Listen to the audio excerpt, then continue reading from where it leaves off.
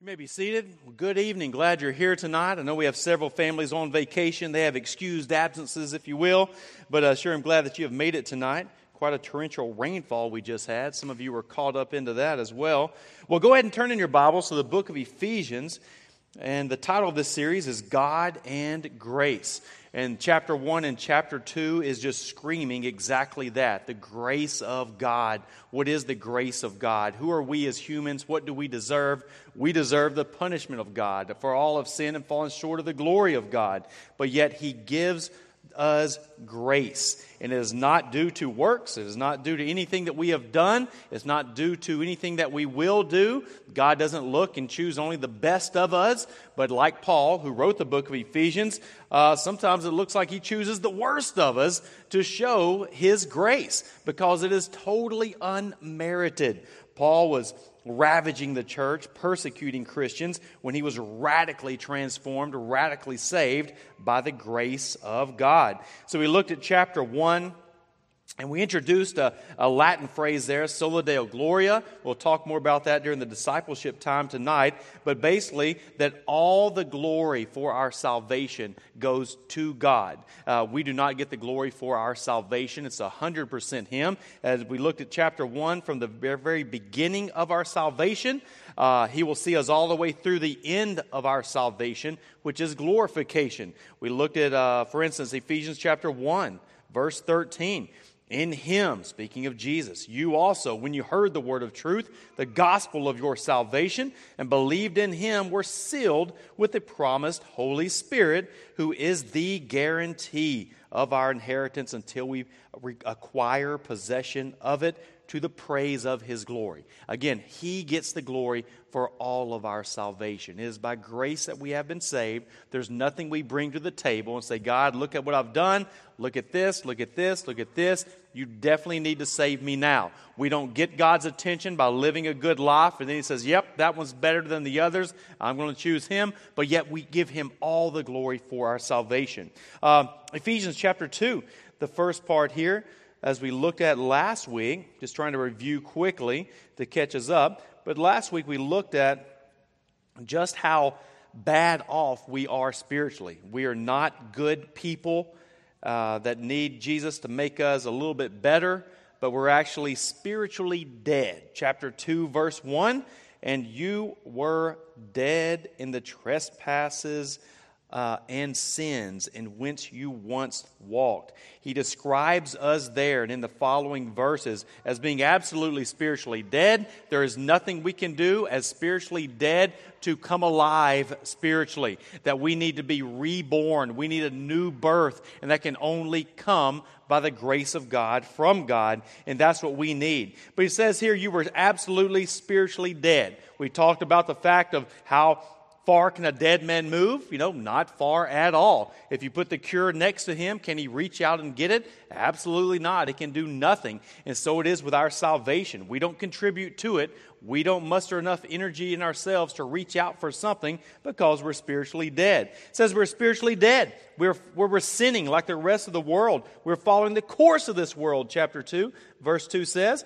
And we were also following Satan. So we were spiritually dead. We were in our sins. We had trespassed against God. We were following the course, the sinful course of this world. And we were following Satan himself.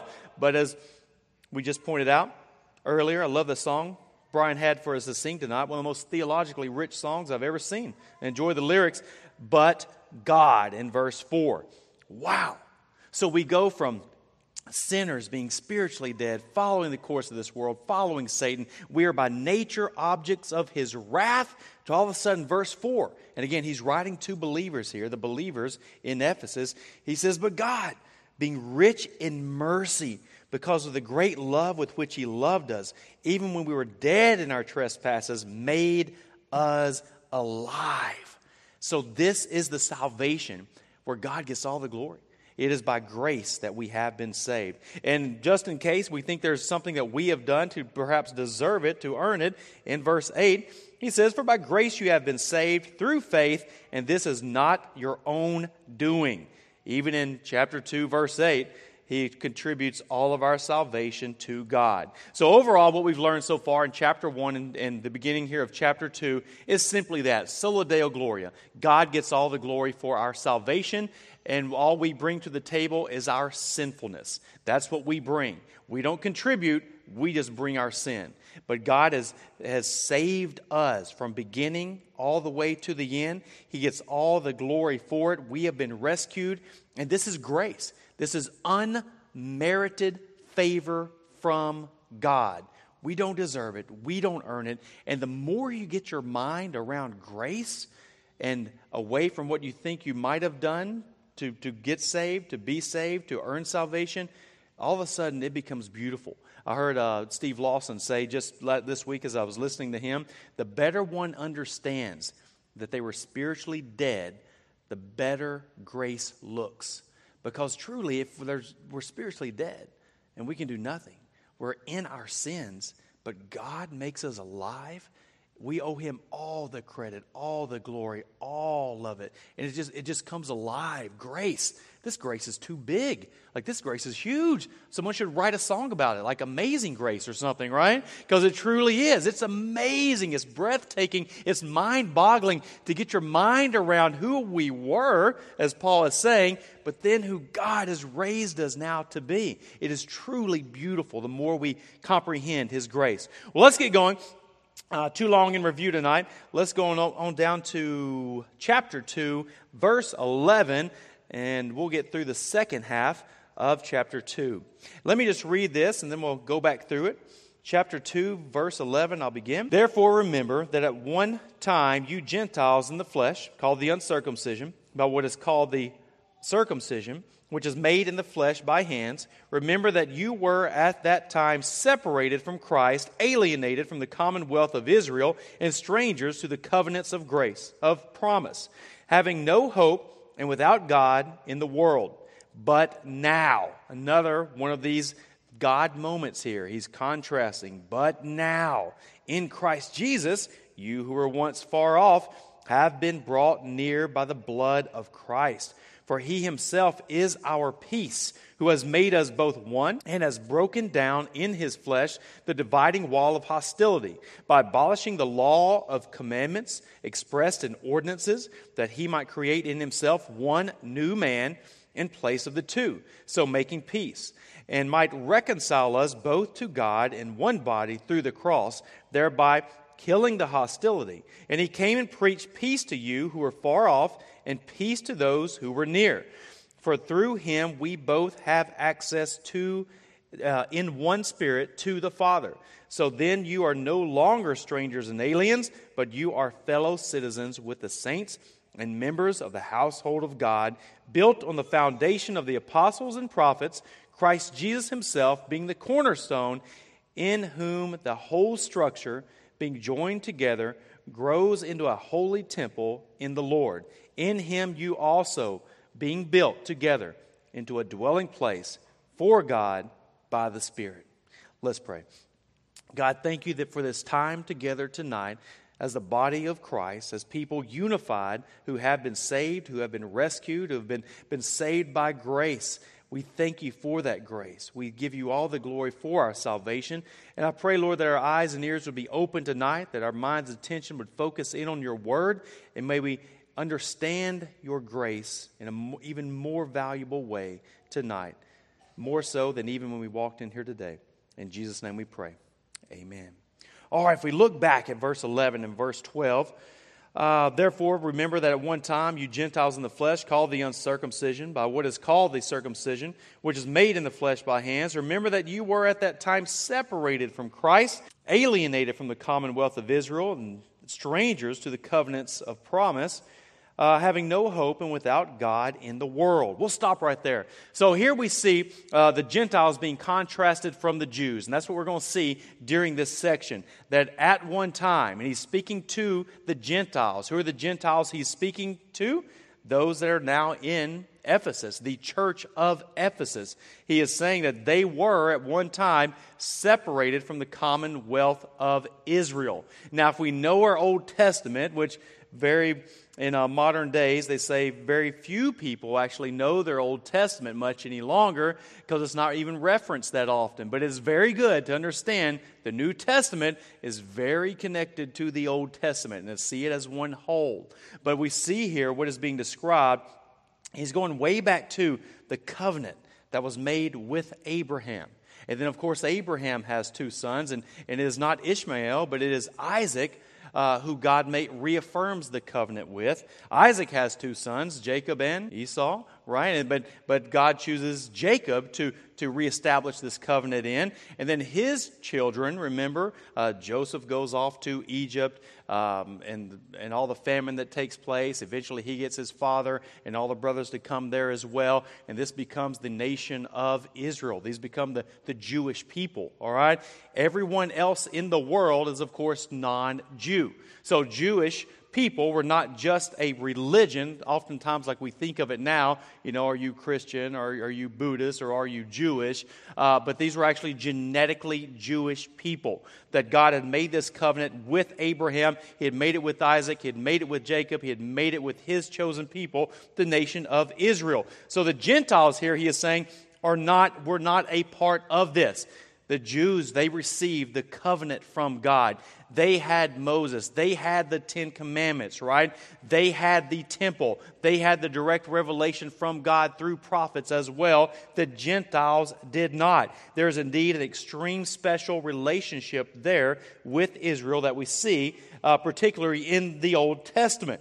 Now, this sign that was given here in verse 11, this physical sign, was given to Abraham, Genesis 17. If you want to look at it later, I know some of you take notes, but in Genesis 17, God said, this is going to be the sign, this is going to be the symbol that I have separated a group out for me, and that you are to live holy lives, and that you are my people. And this process, this physical symbol, was supposed to be done to every male on the 8th day.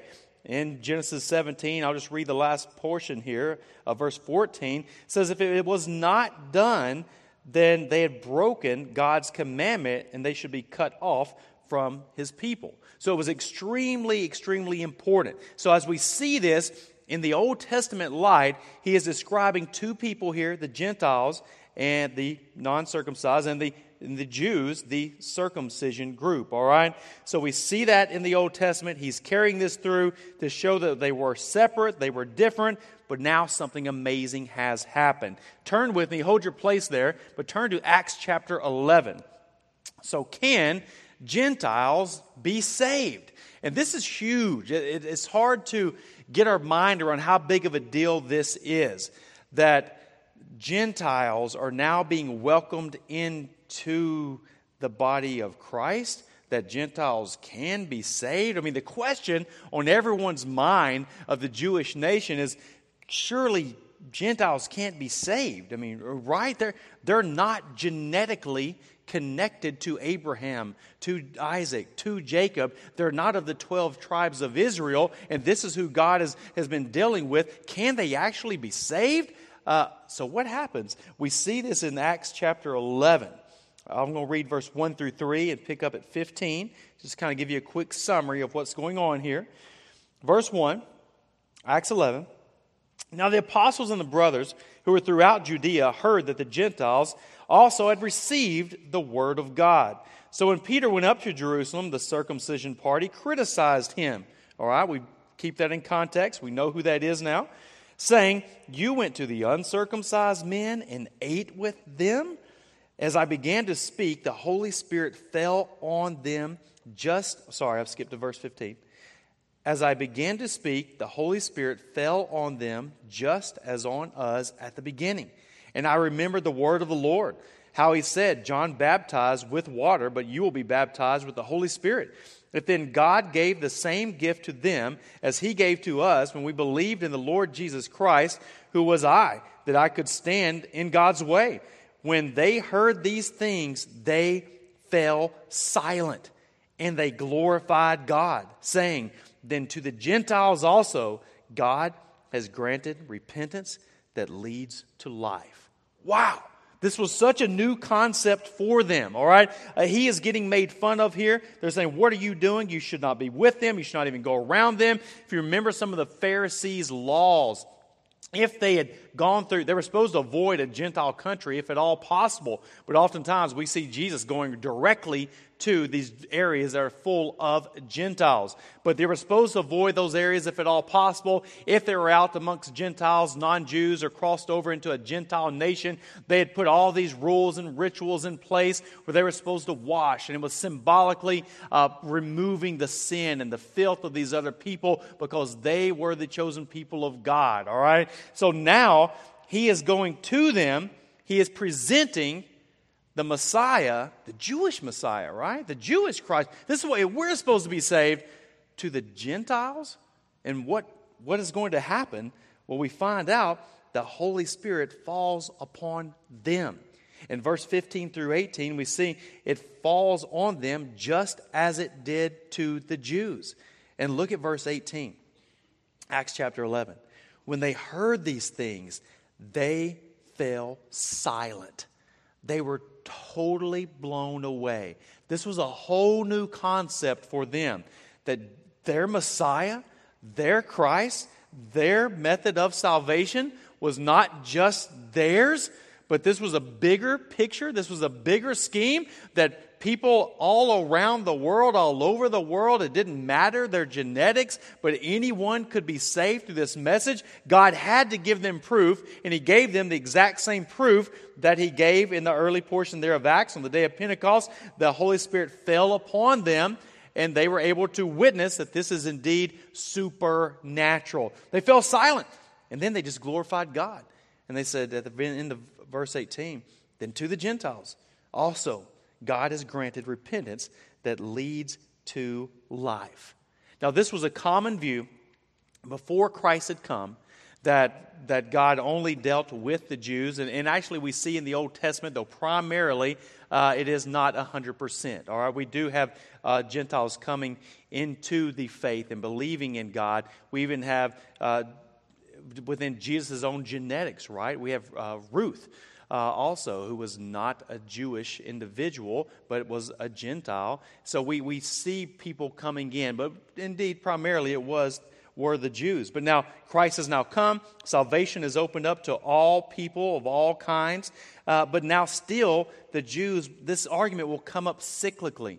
Like, okay, it's the same Christ, all right, we get that, but we're still a little bit different. We're still a little bit better than the rest of everyone else. So Paul's point in writing this portion of Ephesians is to kind of put the Jews in their place and also put the Gentiles in their place. And that place is the same place. It's the exact same. And that's what he's saying here. We are all one. That there's no longer Jews and there's no longer Gentiles and Jews don't have all this and the Jews have nothing, but we're all in the exact same place. So it's kind of like he's bringing the Jews down, putting them here. He's bringing the Gentiles over here and putting them all in one. And this is the point of tonight's message. This is the point that Paul is getting across here as well. Now this would come up multiple times. Galatians chapter 2, if you can, we're done with Acts. Flip over to Galatians chapter 2, verse 11. Hold your place in Ephesians. We'll be returning there quickly. But just to show you a little bit, and we know this, we've studied Galatians not too long ago, but we see it coming up again. Now, Peter had gone to the Gentiles. Peter, remember, had the vision from heaven and the food coming down and the voice saying, eat it all, and there's nothing unclean anymore. Then he goes to Cornelius' house, and he witnesses to Gentile, and the Gentile is saved. His whole family is saved. So he knows better than this. But still this argument and this pressure comes back around the circumcision group, the non-circumcision group, those that uphold the traditions of the Jewish religion, and now these Gentiles, and which one is Peter, and how does he fit into all of this? And in Galatians chapter 2, we see that even though Peter knew better, once again, he kind of fell victim to the peer pressure and thought of himself above and better than the Gentiles. And what does Paul do? If you know about Paul, he's not very timid, right? Verse 11, Galatians chapter 2. But when Cephas, or Peter, came to Antioch, I opposed him to his face. I just love the way that is written. It comes across so So angry, right? This is Paul. I opposed him to his face. He didn't write a letter. He didn't send a text. He didn't post it on Facebook, and hit everybody except the person he was aiming at. But he went directly to the person who was in the wrong here. He went directly to what is considered the main apostle, and he went to his face. Why? Because he stood condemned. He was in sin. He was in serious doctrinal error. Verse 12, for before certain men came from James, he was eating with the Gentiles. But when they came, he drew back and separated himself, fearing the circumcision party. And the rest of the Jews acted hypocritically along with him, so that even Barnabas was led astray by their hypocrisy. But when I saw that their conduct was not in step with the truth of the gospel, I said to Cephas, Peter, before them all, if you, though a Jew, live like a Gentile and not like a Jew, how can you force the Gentiles to live like Jews? This behavior was unacceptable. It was out of step with the gospel, and that's why Paul opposed him to his face.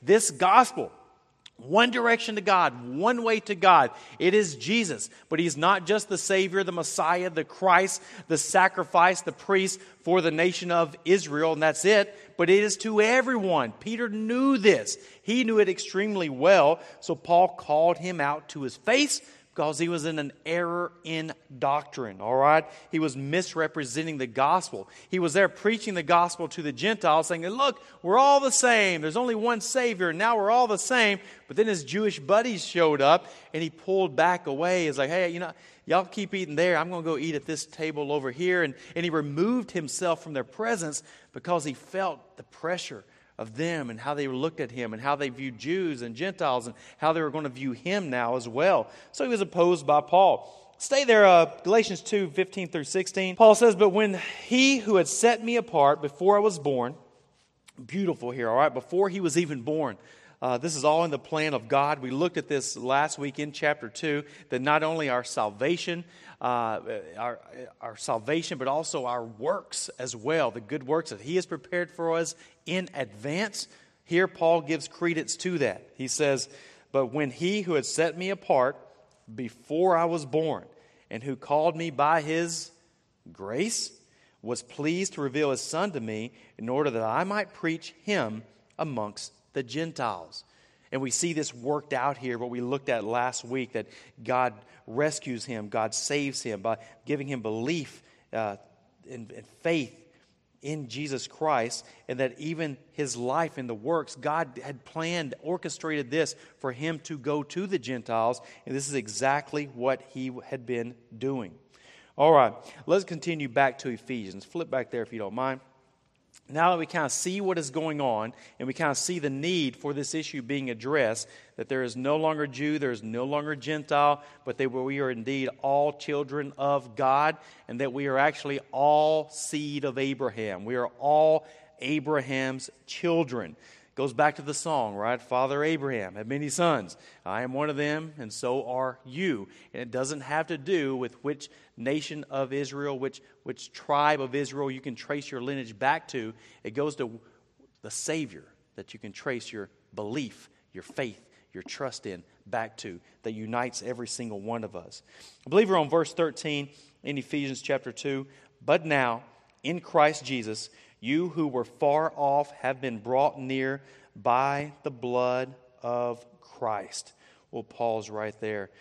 They had been far away from God. If you even go way back to the tabernacle itself and think in those terms, the tabernacle was built. Moses builds the tabernacle by the directions from God, and the high priests are there, the Levites take care of it, and then there is more and more distance. The tribes are further out, but then the Gentiles are even further away. Gentiles cannot come into the tabernacle. They, of course, cannot go sacrifice an animal before God. And even of the Jews, only the high priest could, but the Gentiles can't even be allowed anywhere near there. These are God's people, God's chosen people, and everyone else is removed. As we fast forward that even to what's called Herod's temple, the time of Jesus, we see this as well, we see that the Gentiles could not go near the temple, that they had a place, they had a wall that separated them from the actual temple that was there. And that this wall was there, and if they dared cross that wall, that they could actually be put to death. And just to kind of jar your memory a little bit, you may not recall this, but in Acts 21, we see that this is actually why Paul is arrested and remains in prison for much of his life. I'm just going to read this one to you. I believe I have it on the screen behind me here. Acts 21, verse 28.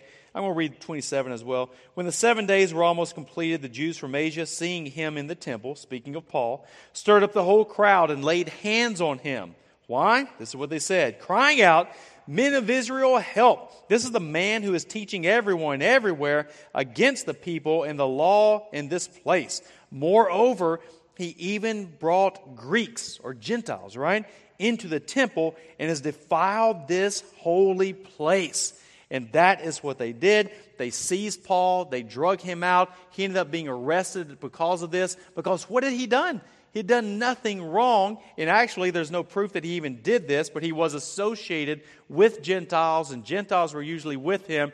But they said that he brought Gentiles beyond the wall, into the temple part that only the Jews could be in. So, needless to say, the Gentiles were seen as far apart. They could not come near the temple of God.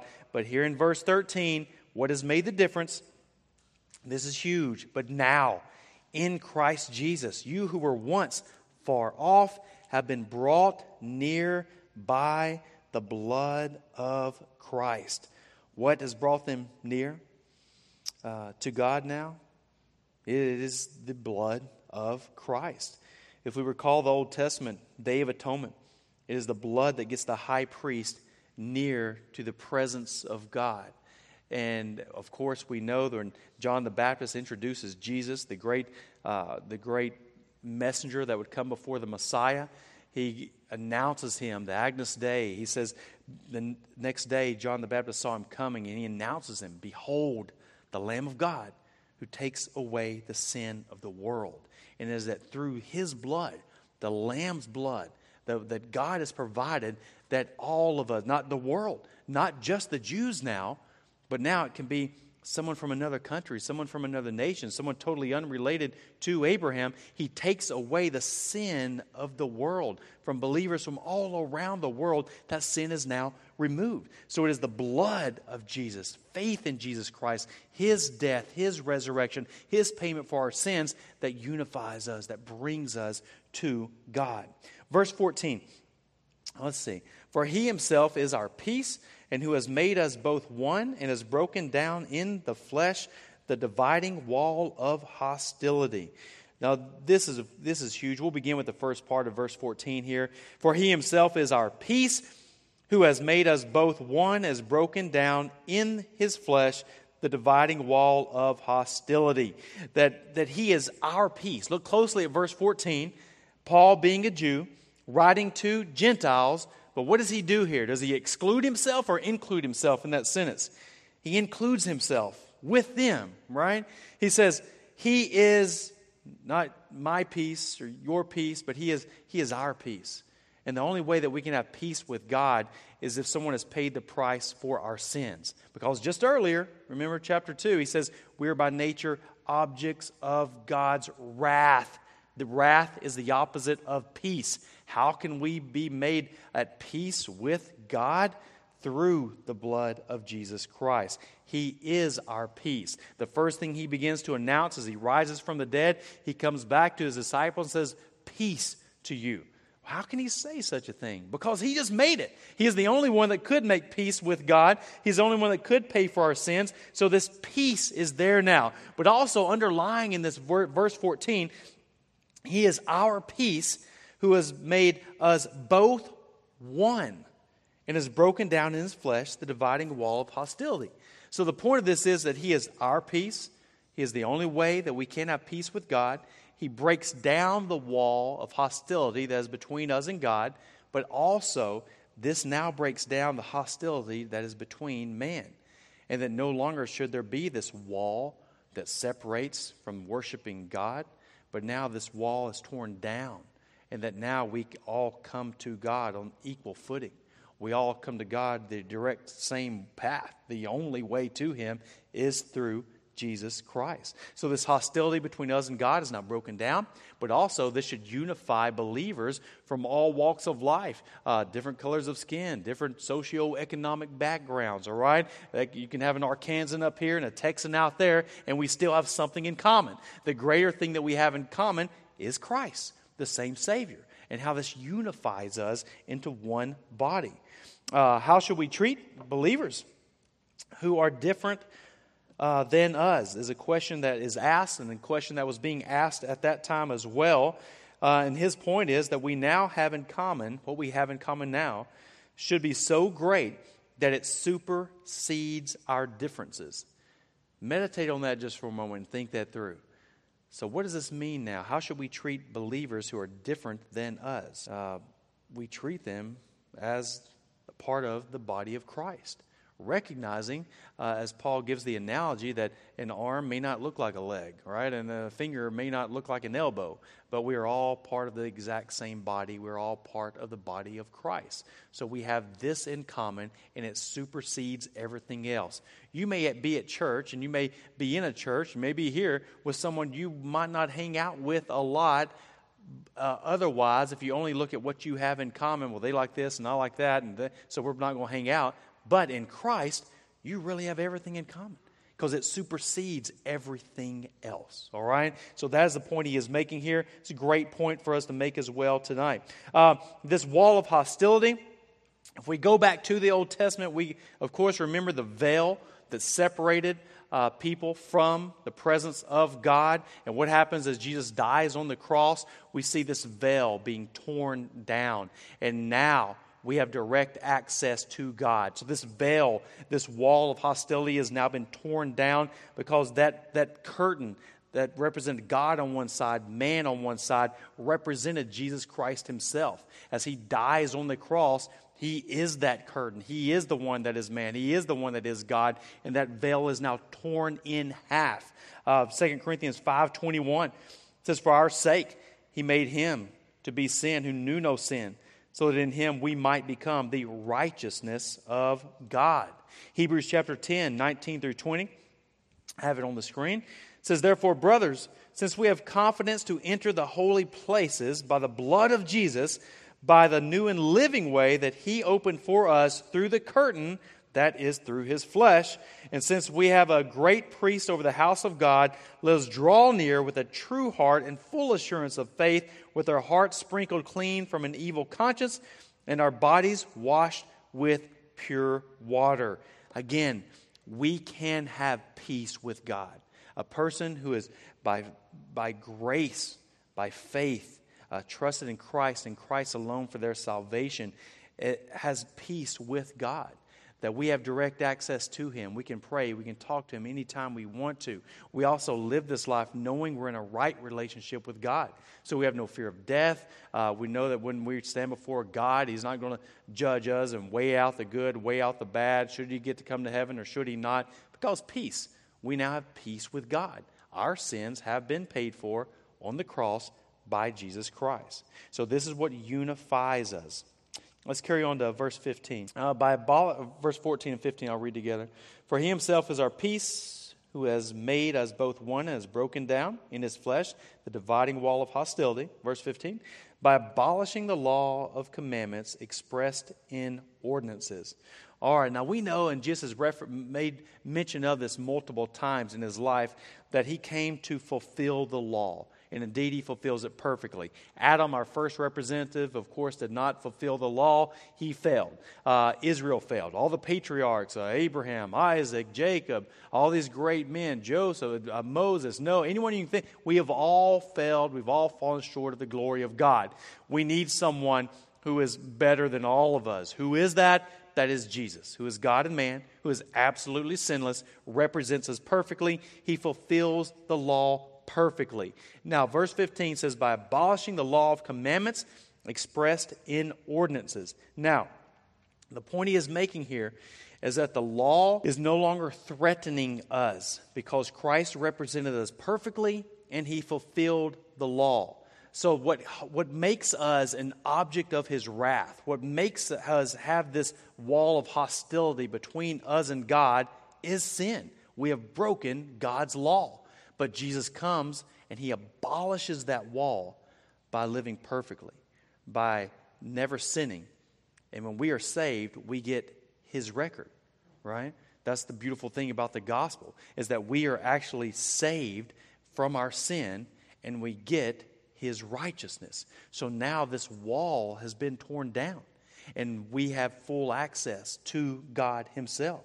So it's beautiful. He's painting the picture here of this salvation and the great benefits that we have of it. So the Gentiles that he is writing to here are still wondering, should we perhaps be trying to get into the temple?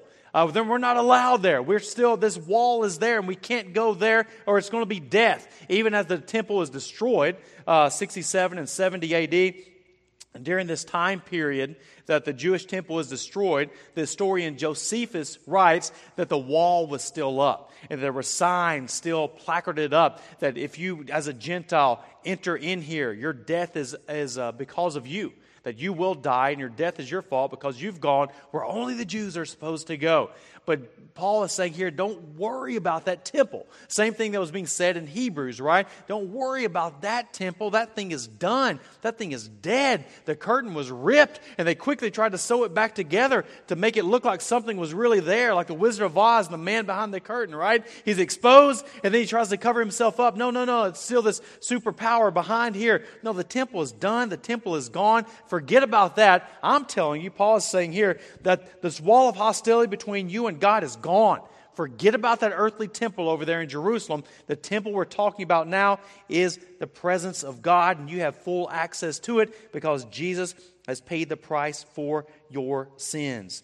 All right, verse 15, by abolishing the law of commandments expressed in ordinances, that he might create in himself, here we go, one new man in the place of two, so making peace. Again, he starts off here with two groups, but he says now we are one. We are one in Christ. Paul was writing to Gentiles who still had lots of inferiority issues to overcome. The Gentiles have been taught that they were beneath the Jews. They could not eat with them. They could not go near them. They were supposed to go to the other side of the road, avoid them if at all possible, because they were Jews and they were Gentiles. But now they were to be seen as one, on equal footing, saved exactly the same. One body, one set of believers. Believers now, Jews or Gentiles, were to be seen as one. Verse 16, and might reconcile us both to God in one body through the cross, thereby killing the hostility. So it is Jews who are saved through Christ. There's Gentiles who are saved. How can they be saved? Through this exact same Christ. That this is not only the Jewish Messiah, but this is the Messiah for the whole world. That all who believe in him, all who have faith in him, shall be saved. This word reconciliation here, verse 16, we don't want to pass that up. Deep word, great word to just reflect on just for a moment. But here we have reconciliation. Two parties who were enemies who are now at peace. Remember, we were by nature objects of God's wrath, spiritually dead. We followed sin. We followed the course of this world. We followed Satan. We deserve the judgment of God, but now we have been reconciled to God. Well, what did we do? How on earth, what did we bring to the table? What did we do to come to God and say, God, look at this. I'm going to give you this. And now the relationship is fixed, right? Well, the point of it is here is it's not what we did, but it's what God did. On the cross, we are saved from God, by God, through God, Jesus Christ on the cross. And it is all of God, all of this is to God's glory. So it is this reconciliation. Two parties are now at peace. Why? Verse 16, because of the body through the cross, thereby killing the hostility. That Jesus takes what we deserved.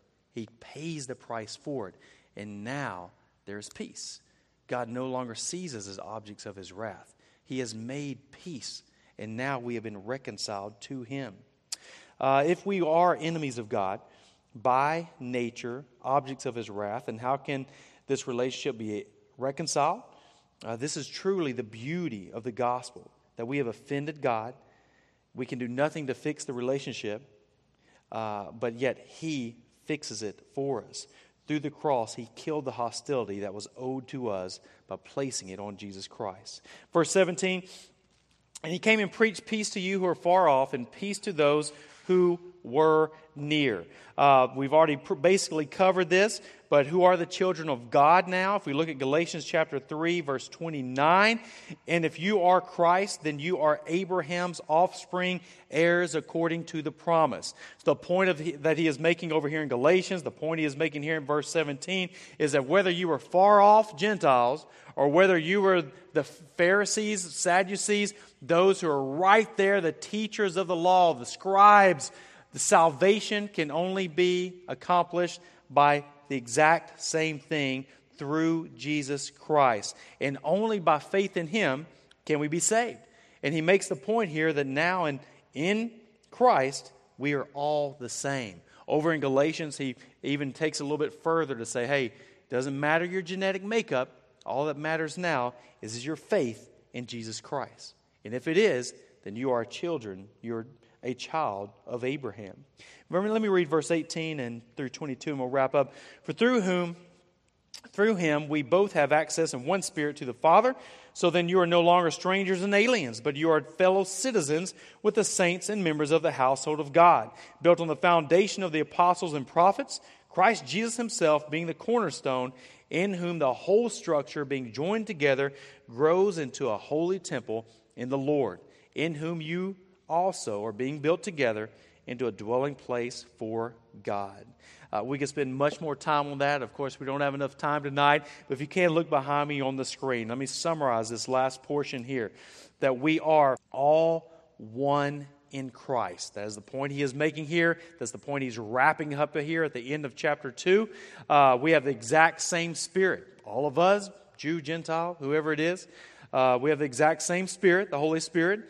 Ephesians 1:14 says, having believed, you're marked in God with the promised Holy Spirit, right? The exact same Spirit. Same citizenship in verse 19 of the exact same city. This is not our dwelling place. Arkansas, Texas, Oklahoma, Yugoslavia, wherever you are at, we are not true citizens on this planet. We are just passers through, but our citizenship is in heaven, Jew or Gentile, no matter where you're from. Same exact apostles and prophets. So he's writing here to the Gentiles, and they didn't have the apostles. They didn't have the prophets per se. And Paul is saying here, Paul is saying, your apostle. We are all your apostles, and all the prophets are yours as well, because we're all linked together now. We're members of the exact same household. No longer Jews there and Gentiles there, but one household of God. Same building as well. What God is putting together here, and we're a part of the same exact building. We have the same Christ. He is the chief cornerstone. The cornerstone was set, bringing two walls together at a right angle. Is the most important stone in the construction process, and we share that stone. We are all being built together. We are living stones, as Peter says, that God is putting together to build what he wants to build. So we are one in Christ. Let me end with this. Why would this be important to the Gentiles in Ephesus? Because they were the ones far off, right? And now this is a beautiful letter that's written to them saying, hey, don't feel like you're subpar. Don't worry. You're now one in Christ. And why would this information be important to us? Because by the looks of things, we are Gentiles. We are in the same boat as those in Ephesus. We were objects of his wrath. We were those who were far away. We were ones who did not have the covenant, didn't have Abraham, Isaac, and Jacob. But now we do. And we are linked all together by faith in Jesus Christ. We are made one. Let's pray. God, thank you for making us one in Christ. Thank you that Christ has reconciled us to you. He has made peace with you by dying on the cross for our sins. The wall of hostility that separated us has now come down. not only between you and us, but God, I pray that it comes down continuously between us and other people that are around us as well. May we not allow any wall of hostility to come up. It is a beautiful thing to study your grace and your mercy. We thank you for your grace. We thank you for your mercy. And we thank you that all who trust in Jesus Christ can be saved. It is only by His blood that we can get to heaven. It is only by His blood that our sins can be forgiven. And we can know that our sins have been forgiven. That we can live indeed with peace with you throughout this life. And we praise you for it. In Jesus' name we pray. Amen. Let's stand and worship Him. Thank you.